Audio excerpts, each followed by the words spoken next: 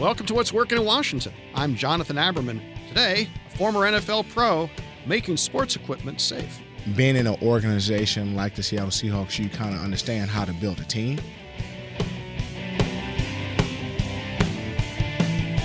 On fall weekends, we all enjoy watching pro and college football players, and we do thrill to their talents. But we don't often think about the two challenges that our heroes are going to face. The first one, how do they play a game they love without causing themselves permanent physical harm? And the other one that really is maybe for many of them the bigger question, what do they do with the rest of their lives once their brief playing careers are over? Our next guest, Shawn Springs, is a professional football player that many of us enjoyed watching over his 13-year career, many of those years here locally.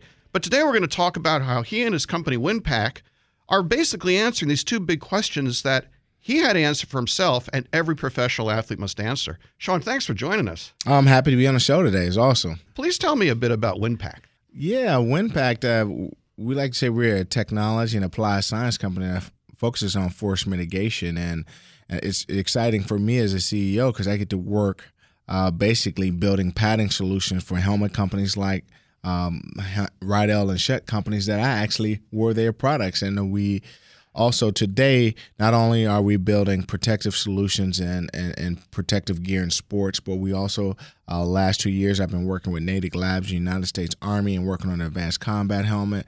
I'm pretty excited about that opportunity because we can get into my relationship. My mom was in the United States Army, and my dad was a professional football player. So I guess I'm satisfying the needs for both parents. One who's a professional football player, the other in the Army. And I get to work in, and also we have solutions that we also working in the automotive space where we're working on impact solutions for the interior vehicles. So we like to say anything that deals with the impact or force mitigation we can solve for. I think it's really important, and it is, I mean, protecting the brain is the most important thing in any impact situation. So this is great. It's another, for me, teaching entrepreneurship as I do and working with entrepreneurs, I always am reminded that entrepreneurs tend to start businesses around things they personally care about, right? Mm-hmm. This is a mission for you. The technology is pretty innovative, but often when something's innovative and it challenges the status quo, it's hard to get people to adopt new things. How have you been doing with getting the technology created and adopted? Well, I think in a climate we are in today, when we understand that millions of people suffer from traumatic brain injury and concussions and things like that, or bodily harms in our everyday life, whether you're riding a bike around D.C. watching the monuments, or a soldier who's actually protecting our freedom and somewhere else. So we understand the importance of safety solutions. So in the sports, we find that parents are pretty much driving the fact that they're looking for the safest products. They're going to my clients and saying, what is the best product? They're going to Dick's, and the moms are asking, what is the best lacrosse helmet that my son can wear? And a lot of times when we go talk to our clients, they're looking for protective solutions or a solution that can give them a leg up or an advantage on their competition. So when you think about this technology, this would seem to cross over between, say, sports, recreational, and almost a medical device. What's the regulatory situation like? Do you have to deal with the regulators, or do you just, how does that work? Yeah, and let me back it up a little bit so people out there can understand. We consider ourselves an ingredient technology, much like Gore-Tex. Or Intel. We don't actually make the product. We kind of make the product better. I think that's the line from BASF, actually. But that's okay. The bottom line is, I think you guys can understand, we just provide the solution to make the product safer. So when we talk about the standards, everything that we solve for, whether it's in the automotive space, has a certain standard that we are solving for with our clients. So if you're working with one of the big guys in Detroit and they have a particular application you're solving for, they deal with that. They deal with that. So you have to. So they'll say, here's what we're looking for, some type of protection. When you think about sports, whether it's a motorcycle helmet, there's a DOT standard. So everything we do, or with the U.S. Army, and you go through their process with the Army Research Lab all up to the Natick Labs, you're going through, you have to meet the Army standards. So the Army today, their current helmets solve for 10 feet per second. For those out there who can't see us in the studio, 10 feet at top of the ceiling and drop it down. You have to be under a certain G force, 150 Gs. So now they're looking for solutions that go up to 14 to 17 feet per second. And that's what we're providing for the United States Army.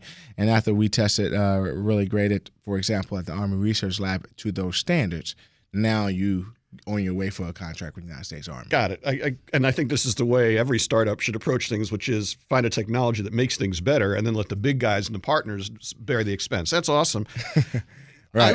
One thing that struck me, and again, having watched your career and learning about WinPack, I'm often struck, athletes, to get to the level of proficiency, they devote years of their lives, and then the career, even if you're really, really fortunate enough to play at a high level, it's over. Yep. And you're 30 or late 20s, maybe mid-30s latest, you have 35, 40, 50 years of life. Yeah. Talk a bit about the transition that you went through from being a successful athlete to entrepreneur. How did one prepare you for the other? Yeah, well, and one thing I will say, I give a lot of credit to one of my great mentors and my father. Let's start with my dad first. He was a professional football player, but he always told me that the NFL would just be a platform for your second career, a stepping stone for the second part of your life.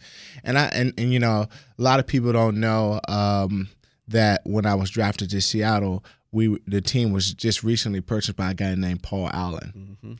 Microsoft. And Microsoft and those out there and I was just inspired by Mr. Allen because at the time he had put up $300 million of his own dollars to keep the team in town because they were moving to LA. And we were riding around, and one day I just asked Mr. Allen, I said, Mr. Allen, did you know you would become a billionaire? At 21, I'm asking him this question. I think about I would never do that today. But at 21, I asked him that question. He said, Shawn, it wasn't about becoming a billionaire. It was about doing something exciting. When me and William or me and Bill were in this 150-foot office in Bellevue, we were just trying to do something disruptive on the internet. And John, that stuck with me.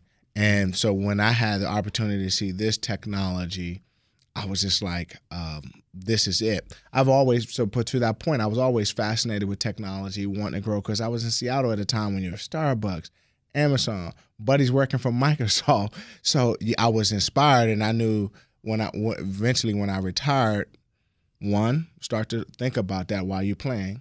Make sure you network with the right people. And two, when you transition out, find something that you're passionate about, that you love, and that for me was technology.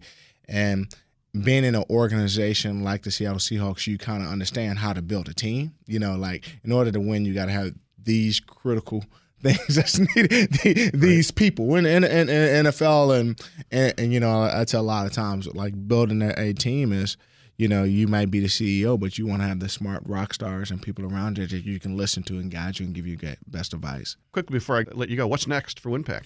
We are growing in our spaces. We got products on the market in baseball and sports arena, and got products that's coming out in the automotive space. And we continue to grow and provide new solutions in different verticals. And we're starting to integrate machine learning to some of our data as we get smarter through all the testing of different helmets and applications that we're testing for. So I get to see all the cool stuff, and that's what I really want to continue to do and develop this company into a real technology company. Well, it's been wonderful learning about WinPack today. Shawn, thanks for joining us. Oh, thank you, man, and I love it. Shawn Springs from WinPack.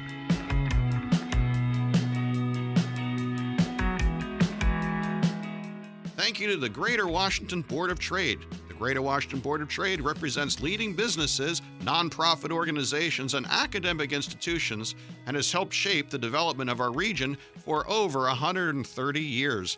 Visit boardoftrade.org to learn how a Board of Trade membership can help your organization succeed in this rapidly changing marketplace.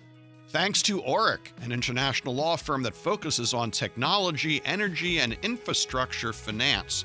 Clients worldwide call on it for forward-looking commercial advice on transactions, litigation, and compliance. Learn more at orrick.com.